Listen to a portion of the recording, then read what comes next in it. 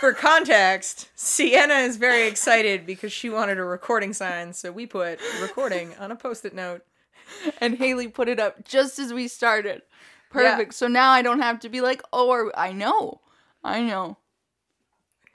Perfect. Her original thought was just always assume we're recording, but that wasn't good enough for you. You needed Well, because here's the thing. That's when I'll tell my funniest joke and then nobody's recording and then I'm just sad.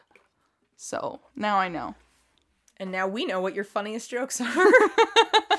And that's the level we're going to aim to today. Uh-oh. All right. Sure. What are we going to talk about today, Sienna? Today, we've actually, we're ready to go. We've done more planning for this than any other episode, really. But do we want to share why we've done more planning? Because we've already spent, probably, over an hour on this already? Oh, it was at least an hour and a half. Right. So we attempted to record this, and it didn't go well. We discovered that if you're working in a kennel and that's where your recording studio is, don't do it in the evenings during dinner time. That is loud. It was a little loud. Every dog wanted to be a co-host, and unfortunately, our roster cannot be that long. So also, they sucked at it. Yeah. They just were not good at it. There was a lot of digging. Yeah. There was a lot of barking. There was a lot of, everyone needed to get so crying. Comfortable, and then everyone needed to hit their bowls 47 times. But we learned from that. Yep. We're taking it as a learning experience. So, and it gave us the ability to come in here today and, we did not spend 30, 40 minutes talking about what we should talk about. Yeah. We knew what we were talking about. So we still don't know what we're talking about. I shouldn't, it's still not organized, but not at all. Better than other episodes have been. That's organized. True. This is our version of very organized. So we're going to talk about how to find a trainer. Because that is the most requested thing ever.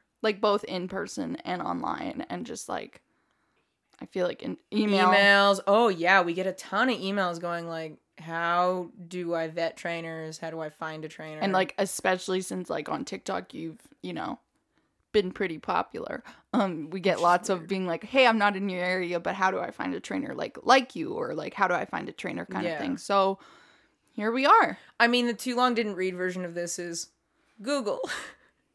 But the longer version is, the shorter version is Google and just call some people. The long version, though, is you got to know what you're looking for. Right. And the problem is a lot of people don't know what they're looking for, but they also don't know what they're looking for from their dog. They think kind of everything is obedience. Yeah. They don't know that they're looking for a behavior trainer or a puppy trainer. Right. Just dog training is dog training. They're I Googled dog training. I'm which, there's some... Cool. Yeah. But... there's just some options. Yeah, within that Google. Be a little pickier. Yeah. Filter thing. Yeah. I mean, I don't even know what the eye roll was for, but I'm very sure it was good. Is it another pun? Because I'm really not happy if it's Nope. No. Fuck. You hit it again, didn't you? Just now, yes. But anyway, and go.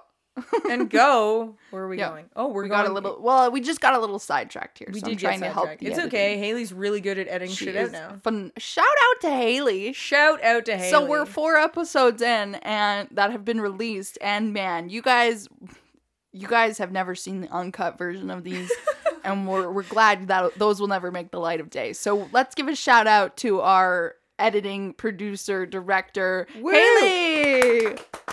Woo! Woo! Big clapping. Clapping. Watch, because she's the editor, she's going to cut that out. 100%. And look, she's going to nod.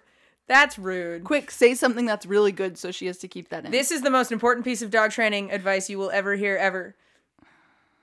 Done. She can cut that out. Yeah. I was hoping you were going to give us, the top industry secret right there. The top industry secret is that this entire industry is unregulated and no one knows how to actually source out any part of the industry and separate it out. And yeah, here's us telling you this is a very unregulated industry. Yes. If you are not aware, you can graduate high school and just walk out and be I'm a dog trainer. You can pick up a leash and from the dollar store and say, I'm a dog trainer. Make a website, make a Facebook profile, you're a dog trainer. Magical. And a lot of people do. Yeah. So many. Which is why filtering which is why like actually like when like choosing a trainer is like, yeah, like that's an important step. Let's not skip it. Yeah. Yeah. The act of calling the trainer and hiring a trainer, yes, that's something that needs to be done. But the act of vetting your trainer is equally as important. Yeah. And most people don't realize this until they're 3 or 4 trainers in and they've tried all these trainers and they haven't really been successful. But they also really just don't know what they're looking for. They're like, hey, we sent a board and train home the other month. And they're like, but I hired a trainer. I'm like, you hired a trainer that has no website, no credentials, doesn't have any experience, has like 2 or 3 dogs of their own that they've kind of trained and a handful of client dogs, and you accepted this and their information as, oh, are you choking to death? And accepted their information as like the best the industry could do. Yeah, so I think one of the things people need to understand is like when you're looking for a trainer and you get 3 trainers in and 4 trainers in and each one has not helped you, you need to change how you're searching for a trainer, because there's a lot of people that come here that are on their 3rd or 4th or 5th trainer, and the reality is that their 1st, 2nd, and 3rd trainer are trainers that have no website, have no experience. It's literally just like a guy with a dog whose friend said, oh yeah, this guy has a well-trained dog, or this girl like Or has a nice Instagram, or like, yeah, like we're their 4th or 5th trainer, but like we're the only one that's been different. So the first like 3 trainers were the exact same essentially, and like we didn't look at their like, you know, so nothing changed. We just changed the name of what we were doing, but like nothing actually changed. Nothing in how they were training your dog changed. So it's like, yeah, nothing changed. So maybe it was time to reevaluate a method.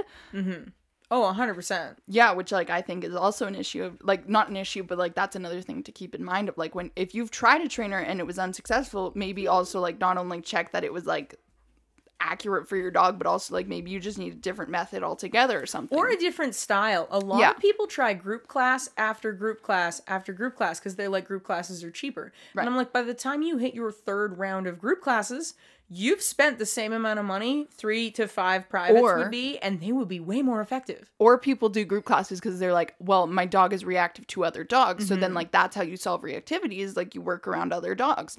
But then it's just like, Google tells you. Right. So then it's just like maybe, try private training. Yeah. People really like they try one thing and then they'll try it over and over and over again. And I'm like, if it doesn't work for you once and you try it again and it doesn't work for you again, change something. Right.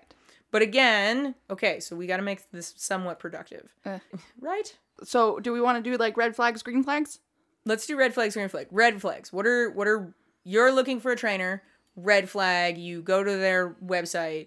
You're just looking for a trainer. First red flag. First big red flag. They have an awful website. I know that's like really, really like basic, like, but to me it's just like as I'm 21.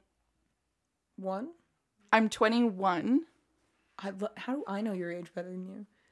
You're not old enough to be unsure about your age. Yeah, I'm 21, so it's just like to me, because I'm sorry, but I have gone to a couple websites of different trainers, and especially local ones, where it's like their website's very poor. Like it's just like their website and their socials. You can actually nowadays you guys are more likely to run a business with just socials, not a website.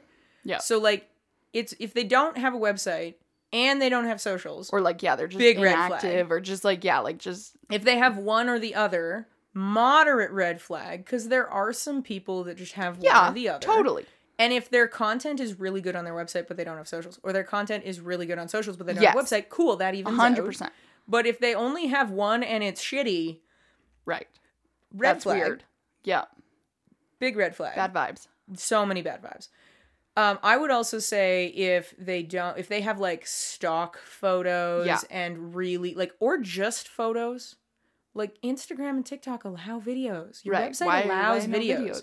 Well, yeah. Anybody can take a picture of a dog sitting somewhere and be like, I asked it to sit and like, sit. Part of me is like, if it's like a beginning training company, like I get you probably don't have all the world's like footage and photos to like use, but like you must have something. You must have something of your own dog, which is like, I don't like that when they're advertising like, come to this like teen group class and you can tell it's just like a stock photo of a pretty golden retriever and you're like, Here's the other thing is if you are new enough that you don't have that many pictures or videos or whatever of dogs, you can't offer that many services. If you are brand new and you don't have enough footage or pictures or video of all the dogs you've worked for all the different things, you can't stop offering 70,000 things. Right. Focus on one thing, get it good, get it right. Do like private lessons, do puppy classes, do something that is very focused and spread out from there. But if you don't have enough clients or experience or photos of dogs doing the things for services that you offer, you probably shouldn't publicly offer them. It is one thing to offer a massive discount and be like, listen, I've never done a puppy board and train. I've never done a reactivity private lesson. So I'm going to take you and I'm going to charge you like 20% of what I would normally charge anybody, or I'm going to do it for free. Yeah, just to like get an experience. But I'm going to take photos and video. And if it's successful, I would love a review and I'm going to use all of that footage. Yes. And I would do that 5 to 10 times before you ever consider even offering it publicly. But yeah, if they don't have any examples, especially if we're talking like, that's for new companies, but like if you're telling me like you're an established business, been in the business for 5 to 10 years and you're still posting stock photos or like the photo you took from like year one, no, that's weird. Like, why don't you should have plenty of footage at this point and like photos. So why are we using and it used to be like, oh well, I don't have like a good camera and I don't have this. Everybody has a phone now. Yeah. That's happening, and you can't really run a business anymore without a smartphone, so that's happening. And don't tell me it's hard to get online and do all this. You have socials. And, like, it's one thing if you have a website and it's a bit out to date, but you have fairly up-to-date new content and media showing up all the time on all your other platforms. That's fine. Some people really, like, especially if you're older and you're established as a trainer, and you probably have a decent amount of skill, you probably have a decent amount of clients, those people haven't made their own website. They have someone that has made their website for them, and they probably don't know how to change the stuff on their website, or they have a website manager and it costs money to change that stuff. But socials don't cost anything. If you're in that situation and you're just putting up fairly new stuff frequently-ish on social media, but you have a ton of really great reviews, go you. Yeah. And wonderful. Love that. Green flag. But yeah, if you have been in business 10 years and we don't have any video of you working groups of dogs and you say that's what you do. You don't have any video of an aggression rehab and you say that's what you do. Right. No, you are lying through your teeth. Yeah. No, that's not a thing. And the thing that actually, it's more common now than it was 2-3 years ago.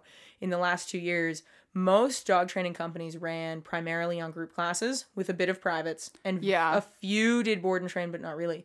But with the pandemic, group classes became very, very difficult to do. So a lot of people pivoted, and some people went online, which is cool.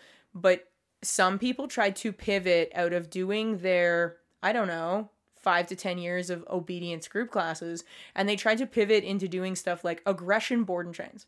And they tried to pivot into doing stuff like reactivity and like just like genetic behavior development. Like that might be more I'm like profitable, okay, because like I get that that's going to make you money, but only if it'll only make you money if you're good at it. Right. I was going to say like, well, it'll make you money for a little bit until everyone realizes you're full of shit and like literally that, or tanked your business. Especially if you're going down the aggression route until you get hurt. Oh, yep. You're gonna get hurt.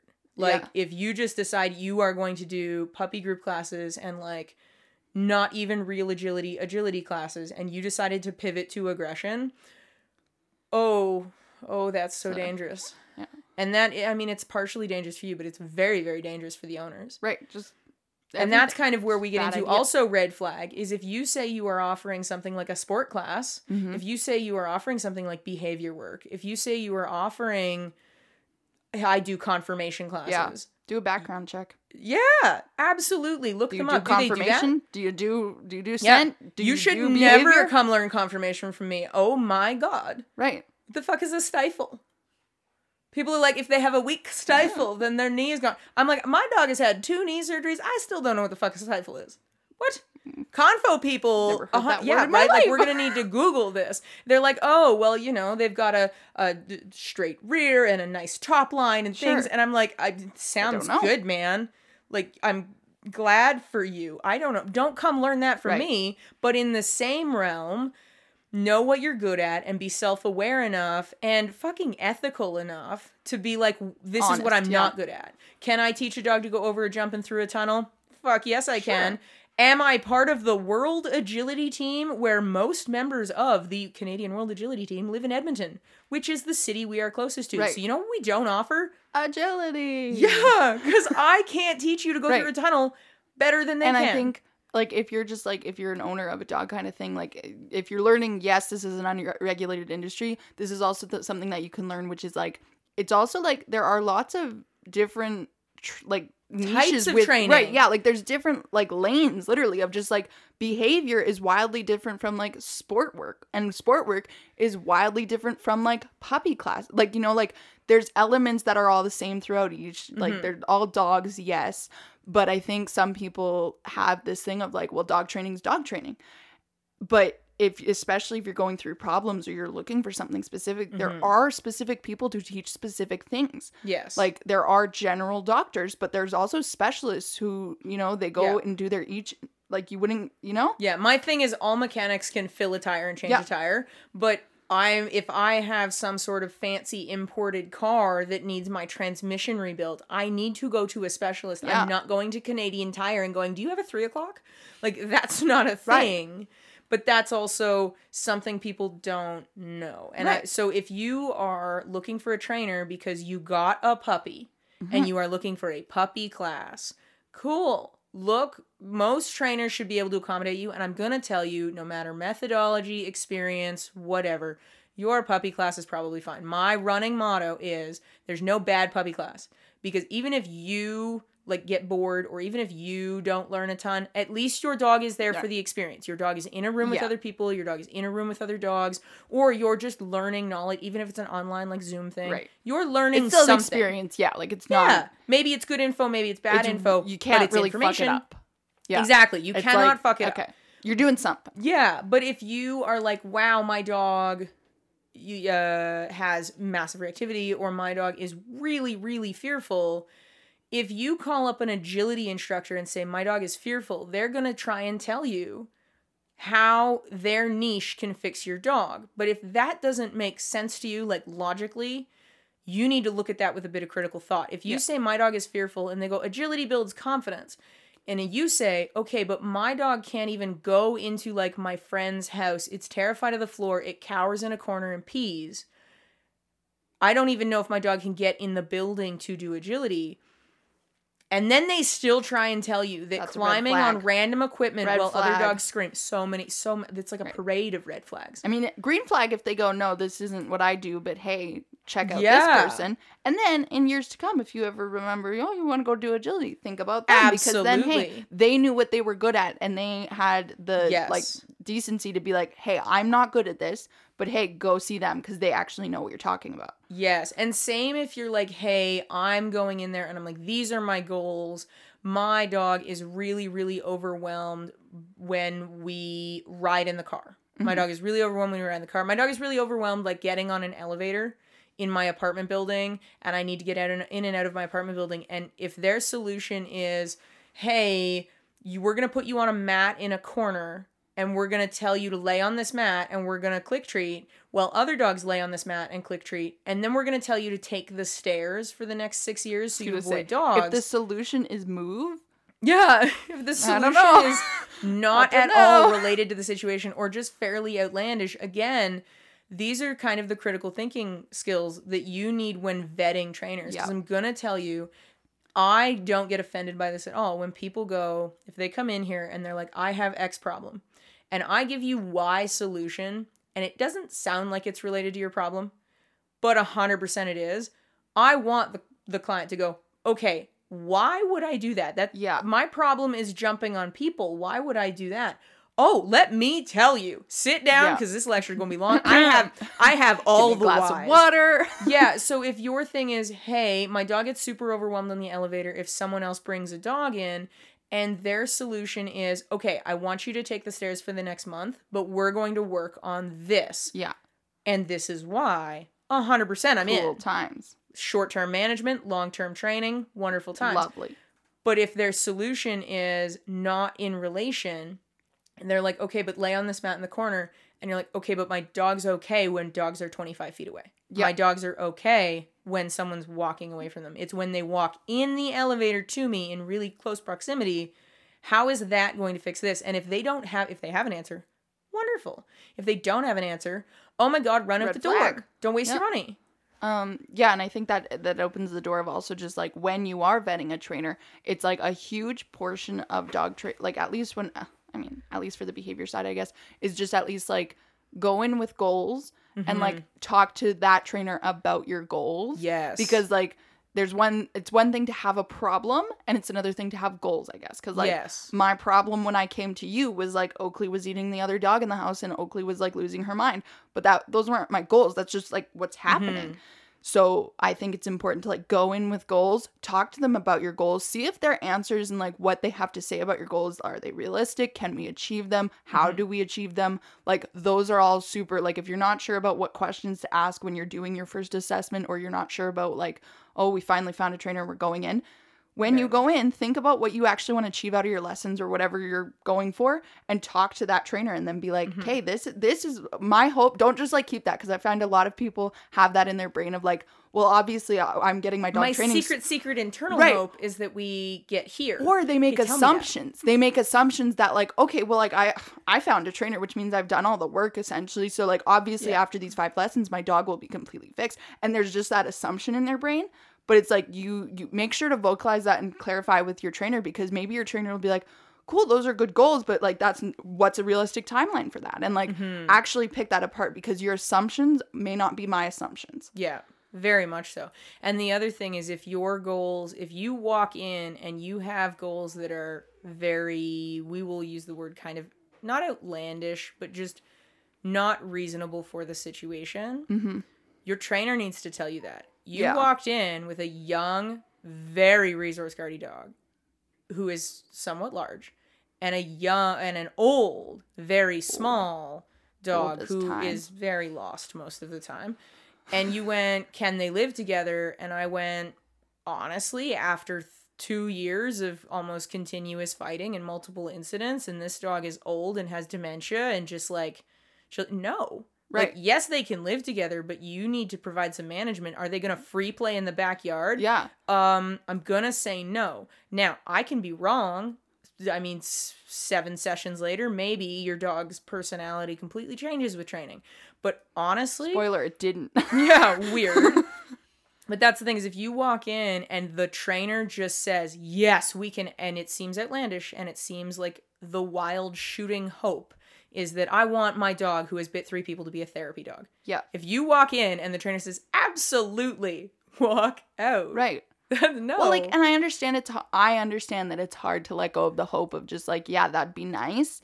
But like, I would rather, like, you need You realistic... had said at one point, throw in that wild goal to see if they tell you something straight. If you walk in, and you're like, oh, I want to take my dog to the moon. And then they go, let's do this. Yeah.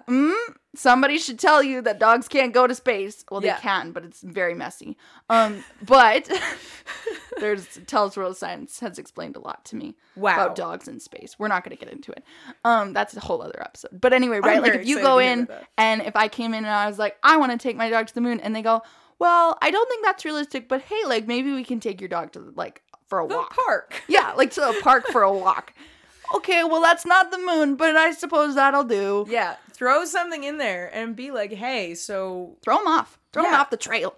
Yeah, because I really value honesty in a trainer, and I think a lot of people should. Yeah. Because if you walk in and the trainer immediately goes, of course I can train that. Of course we can do that. Yes. Everybody has strengths and everybody has weaknesses, and that's okay. Yes. And the best thing that I think, like, a really good quality in trainers and in people in general is like acknowledging your weaknesses. Absolutely. And if you can be honest about that to a client about what your weaknesses are, cool. Like that's awesome. Because because if you can't be honest to a client about what your weaknesses are, you're also probably not honest about what your weaknesses are to yourself. Or you're just not confident enough and you don't want to admit that. And that's like, but then it's like, no, like. Yeah.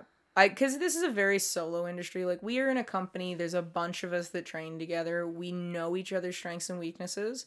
I'm going to take anything with pointy ears that comes through the door and wants to eat me. Anything that looks like it is going to hide in a corner and pee for 3 days. That's me. Wonderful. And could we take each other's brand of a perfect behavioral case? Yes. Sure. But would we enjoy it? No. And would you do a better job of that than I would? Absolutely. Would I do a better job with the pointy-eared dog trying to eat someone? Right. Absolutely. That's where we're very fortunate because we're in a company where there's a bunch of people. Yeah. A lot of people, because they're solo trainers or they're solo trainers with like one other person, right.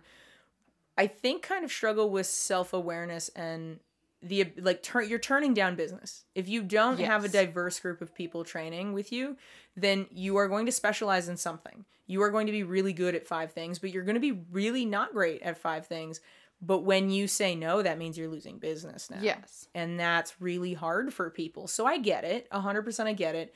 But there's also something to be said for being like, hey, I'm really good at this and I really only want to take stuff that I'm really good at. I think you would be better served with Sienna down the road who would do this. And it's kind of hard to step back and be like, yeah, somebody else is better at another company. It's easier for us here because I'm like, oh, you know what? I'm not the trainer for you. But I'm going to put you on Sienna's schedule. She'll be here in an hour. It's a little bit different. It's different, but like, yeah, it's definitely a green flag if they can be honest, and it's a red flag if like, especially if you're throwing them off the trail and they just are literally just trying to sell them. Mm-hmm. Okay, you're selling you, but like, I don't want that. And I mean, because we specialize in behavior work, like we see a lot of people that were their 3rd, 4th, and 5th trainers, and a big red flag for you is that people have shown up from 3 or 4 or 5 trainers and no one has ever been able to touch the dog.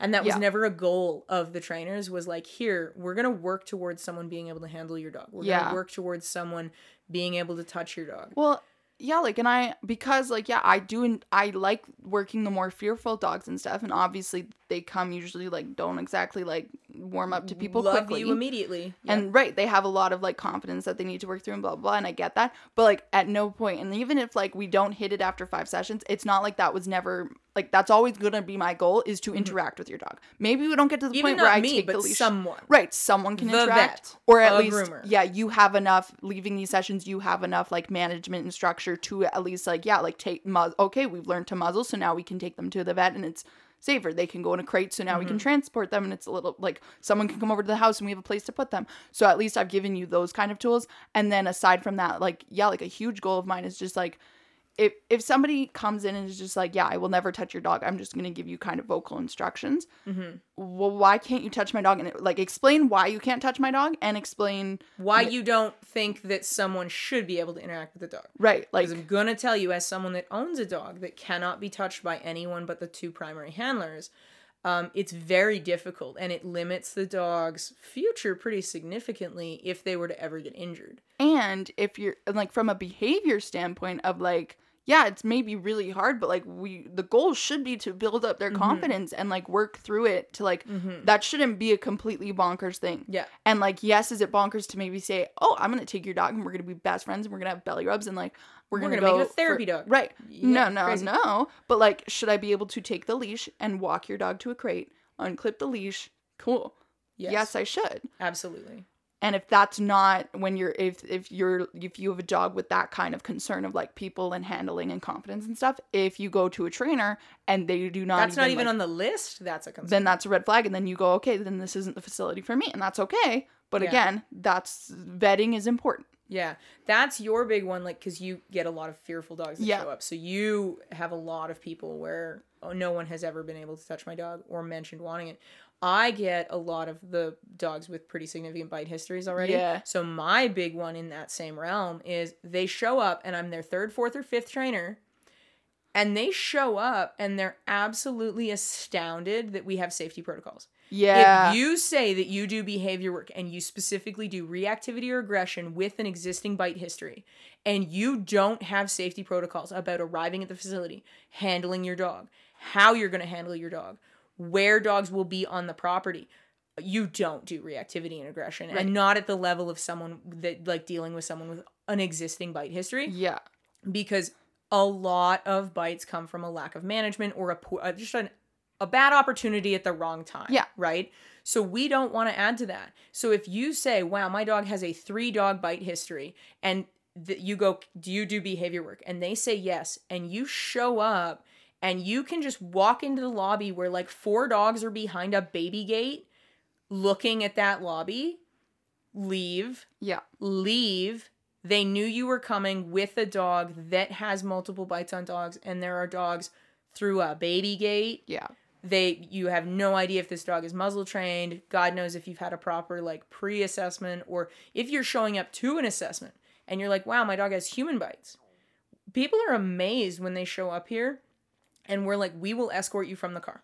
Yeah. From the time you get on this property, everything is very, very controlled and strategic because the vast majority of our clients already have a bite history, and we don't need to increase it. So we make sure we're only moving 1 dog at a time. We make sure when you come in that there is backlines, and you're going to, we're very clear. You're going to put your dog here. You're going to stand here. We're going to back clip you on this so that it is a safety line.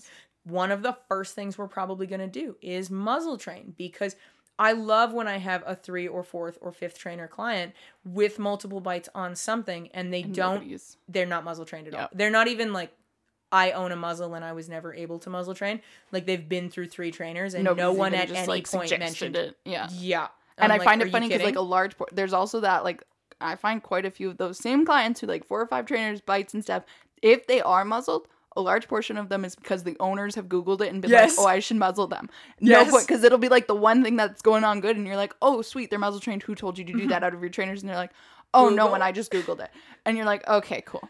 Okay, I know where you're at. Yeah. Wonderful. Yeah. But so that's the thing, is if you want someone to be dealing with severe behavior, I would actually look for hoops. Like, we have a number of hoops that you kind of have to jump through. Yeah. You know, if you say, hey, my dog has 2 bites on people, or a puncture bite, or has attacked another dog, and we go, okay, cool, thank you for that info. Here's our self-assessment. Here's our first kind of questionnaire. We're going to break some of that down. I want you to return that. Okay, well, we're going to request an in-person assessment because I want to see your dog. Okay, we're going to start you with this, but part of your first session might be an assessment. Hey, like, when you get here, we are going to ask you to wait in your car. We're going to bring you into the right room. We're going to clear out the dogs in that room if we have concerns before you ever get here. And I think it might seem like, especially here, like, it might seem overkill, especially to those, like, you know, like our puppy clients, or like just like a person who's just like here for like minor things kind of thing. It might seem overkill, but it's just like, why are we gambling? Why are we gambling, especially with dogs with bites, and like, especially like, why are we gambling just to see? Mm-hmm. Like, I love gambling. I think that's wicked fun times. Let's make a But you don't need to gamble with something else's life. Right. I was going to say, I will gamble with myself all day. I'm not gambling with your dog, my dog, or your safety. Like, that's not a thing. No. And so it's just like, if you're walking into somewhere and like, it seems kind of sketch, just in the sense of like, yeah, like it's a loose daycare situation and you're just walking in and like there's, or on the flip side, if you're dealing with like a human, like they're human aggressive or iffy kind of thing. And if you walk in and it's like, there's a crowd of people, or like a person comes to get you, or like you're walking to the building and there's people right there and nobody cleared the lobby, no nothing. It's like, no, you came in, you said my dog has a bite on a human, and all of a sudden there's a crowd of people, nobody's moving. Like, the second a client gets out of car here, like, even if it's a puppy, I'm like 10 feet behind, and I'll be like, I always ask, I'm like, how's your dog with people? Like, just for a general opening question, just because, like, yeah, because of the dogs we get, but also, like, I'm not here to get bit. No. Like, no. And a lot of bites can be prevented with basic management and just a little bit of knowledge beforehand. And that's definitely one thing. But I mean, we do a lot of behavior, so we have safety protocols, but it'd be like if you were like, I'm going to go take agility classes from someone that doesn't have equipment. Yeah. Oh, 100%. You would look at that and you'd immediately be like, this seems weird, and you'd leave. If you're going to somewhere for a behavior concern and they don't have behavior protocols in place, leave. Then and that's okay. Yeah. Like, and I feel like there's a large group of people who like maybe just feel like, oh, I'm trusting a professional. But again, we circle back to, this is an unregulated industry and anyone can call themselves a professional. So I understand you're going in of being like, well, I have a dog trainer and they're a professional and they're standing there telling me to hand my dog over to them, even though I've told them they're super human aggressive and will bite them, and they're saying just give it to me anyway. Like, that's a really sketch situation. Can you you know? explain to me why you want to handle my dog that I've just explained to you has 3 bites? Without a And muzzle and like without like why is there now here's the thing. I'm like, to be fair, sometimes you look at the dog and you're like, I know exactly why this dog has 3 bites. Yeah. I can take this dog and it's totally fine. But the trainer should be able to explain to you that why as well. And I'm like, if you walk in and they have 3 bites and they're just like, hand it over to me for clout. Hand it over to me so that I can string it up. Hand it over to me so that I can so that I can create a situation that it proves how bad this is so I can upsell you on another program, which happens frequently. I'm out. Yeah. Absolutely not. But that's the same as, I mean, one of the things we talked about when we were like, what is a green flag for a trainer? I mean, your gut feeling. We talk a lot about do a vibe check. We talk about a lot about this with the dogs. We walk in and we're like, check the vibes. And if they're weird, don't touch the dog. That's written on most of the whiteboards of like, bad vibes, we'll just wait it out. We'll get someone else.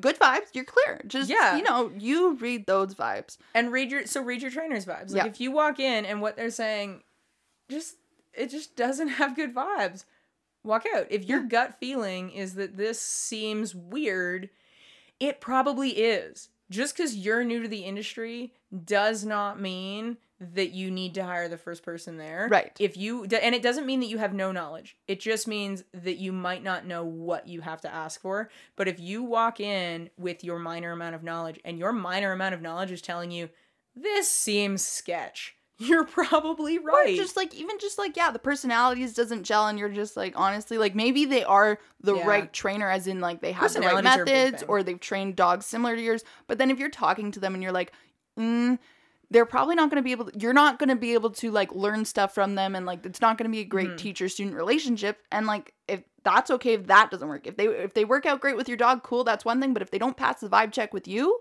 you're a big part of the training thing. Yeah. Right? Really, like when you hire a trainer, their job for the most part, like especially if we're talking like private lessons or group classes, is their job is to teach you how to teach your dog. They're not like, they can take your dog and train it, but that's not really, sometimes that's not what you're going for. Their job is to teach you. So if you don't think that we can listen to them for an hour. And in the same hand, if they are not teaching you during their lesson, and this is one of the only things I'm going to hit on with like, I don't even think it's being a shitty person. Whatever. I'm just going to be like, hey. Call it being a shitty. I'm just like, fuck it. I won't even justify it. I'm just like, listen, if you walk in and their job is to teach you how to train your dog and train your dog, and they spend a whole pile of time talking about other trainers and everything you've done before and why it's not applicable, that is a waste of your time. If they're talking to you and it's a lot of talking, but they're talking about how you can improve this and how the relationship between you and your dog and them themselves, like that trainer in particular, can be improved by doing XYZ, talk for days. Yeah. If they're in that session talking a lot and they're just talking about things in the past that didn't serve you well. Or they're just throwing big words and like, oh my God. You love big words. If they just only use 5-syllable words, cool. They're just trying to make themselves feel better. I mean, go to therapy. I was going to say, back to therapy. If they need to use 5-syllable words to justify to you why their shit is important, it's not that important because I can literally explain anything we do here in 2-syllable words to a 6-year-old. Right. Like it's just 100, because I don't need to make myself feel better because I can use the words like variable reward system and sensitivity. Like, there's words to everything. Yes. Like there are big fancy words for all of this. Like, cause you know what's a really good word that everyone should Google? Dunning-Kruger effect. You want to use a big fucking word? Go Google that one. Okay. But like, yeah, like, because, and at least in the behavior umbrella, like, this is all just, like, psychology. Like, this is all just, like, so, yes, there are big, fancy words for everything. So many fancy words. Oh, my gosh. All the words. But there's also little words, and it's just, they all mean the same thing. Treat your dog. Feed. Yeah. Because you know what? If you're really good at something, you should be able to break it down. You shouldn't be trying to be like, hey, this is the most difficult thing on the planet. Because this is what I also tell people. I'm like, okay, cool. If you want to be a dog trainer and train your dog for 6 fucking hours a day, be a dog trainer and train your dog for 6 fucking hours a day. But if you go to a trainer, they know that training your dog is a small piece of your life. Training my dog is a huge part of my life. Yeah. But it's a small part of a pet owner's life. Weird. And if they aren't telling you how to make training manageable for your lifestyle, and they're trying to tell you it is rocket science, and they're trying to tell you how complicated this can be. Or you need to spend hours and hours and hours on it. Yeah. I'm like, okay, but that's not reasonable for pet owners. One thing I like that you've said in privates before, if you can work them for your breakfast or work them for their dinner and blah, blah, blah. Cool. And then the owners will kind of come back and be like, okay, well, like, I leave for work early in the morning and you're like, cool, then like do it in the afternoon or something. Because it's just, then don't change. okay. I think you've said like, don't change your whole life for your dog. Because like, that's not your life right now. So like, don't change your whole life. And that's probably not sustainable. We are looking for sustainable training solutions that will work for your dog and your life in your situation. Yeah. Now, are we going to say, yes, your dog can make it to the moon? Not even with 6 hours a day. But our job is to create something sustainable for you and your dog in the long term. Moving, not always sustainable. Telling your dog it cannot experience XYZ for the rest of its life, not always sustainable. Mm-hmm. Telling you that you can't put your dog has problems in cars, so it can just never ride in a car. Unless it's just drugged to the... Yeah. Nope. Now, I mean, if that's a fear thing, that's a fear thing. But specifically, I heard this with Border Collie people. You know, we've had a couple Border Collies that, like, they just want to go through the window at all the other cars. Yeah, okay, well, you just shouldn't drive your dog anywhere. Okay, I guess I'll just never... We live in Canada. I guess we're walking. This is not Europe. We all put on we your have boots, to drive. Fido. We're walking in -40 to the vet. Yeah, I'm like, okay. That's the thing is so... And I mean, if you have a very severe problem and you haven't dealt with it for 3 or 4 years, yeah, you know what? You're going to have to put some effort into this. That's cool. Yes. But there should be you're in an intensive training phase. When you finish this, you'll be in a maintenance phase. And your maintenance phase will be, 20 minutes a day, an hour a day, split into 3 chunks. Yeah. Your maintenance is going to be getting your dog into this activity and doing XYZ for 5 minutes a day.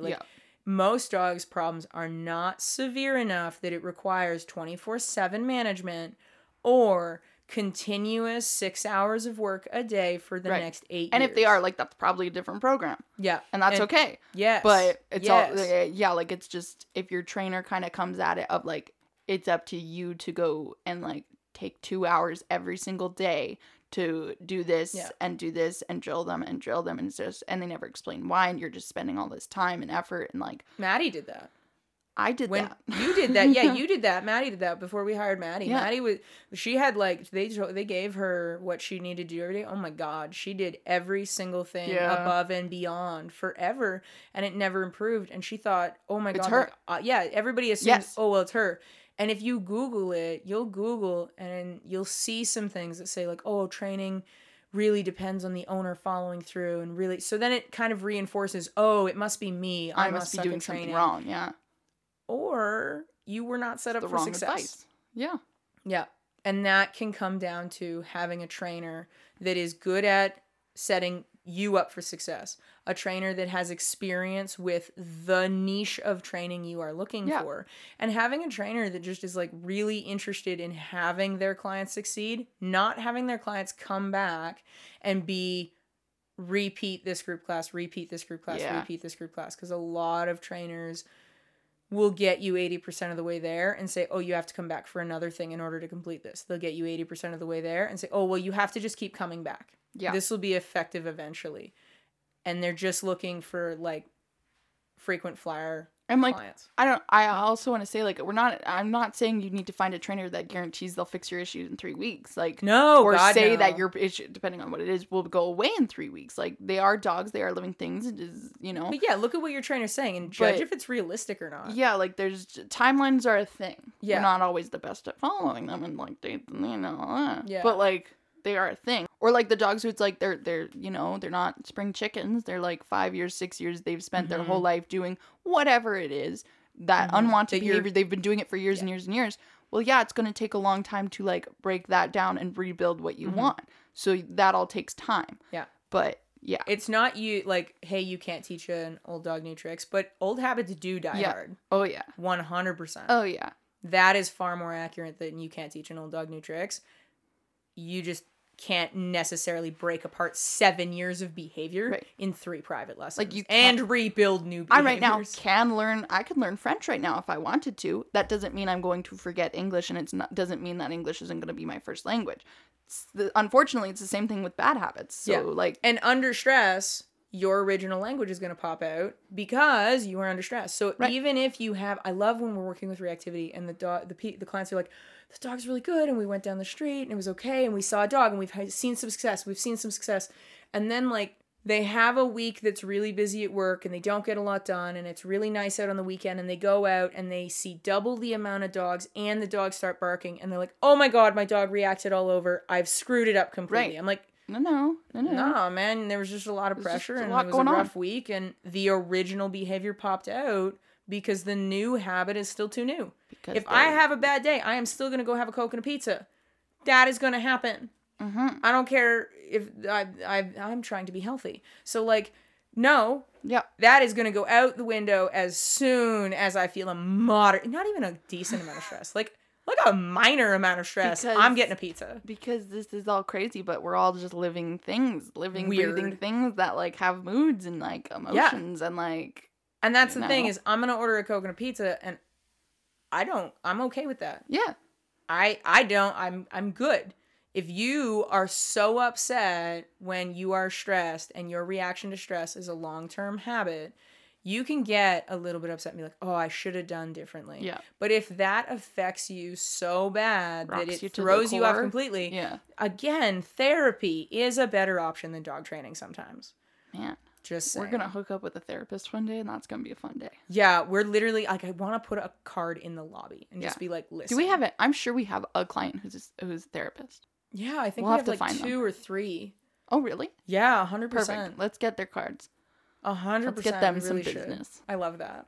We better tap this. Yeah, 100%. Okay. Bye. Wow, that was so good. Adios. Look at us.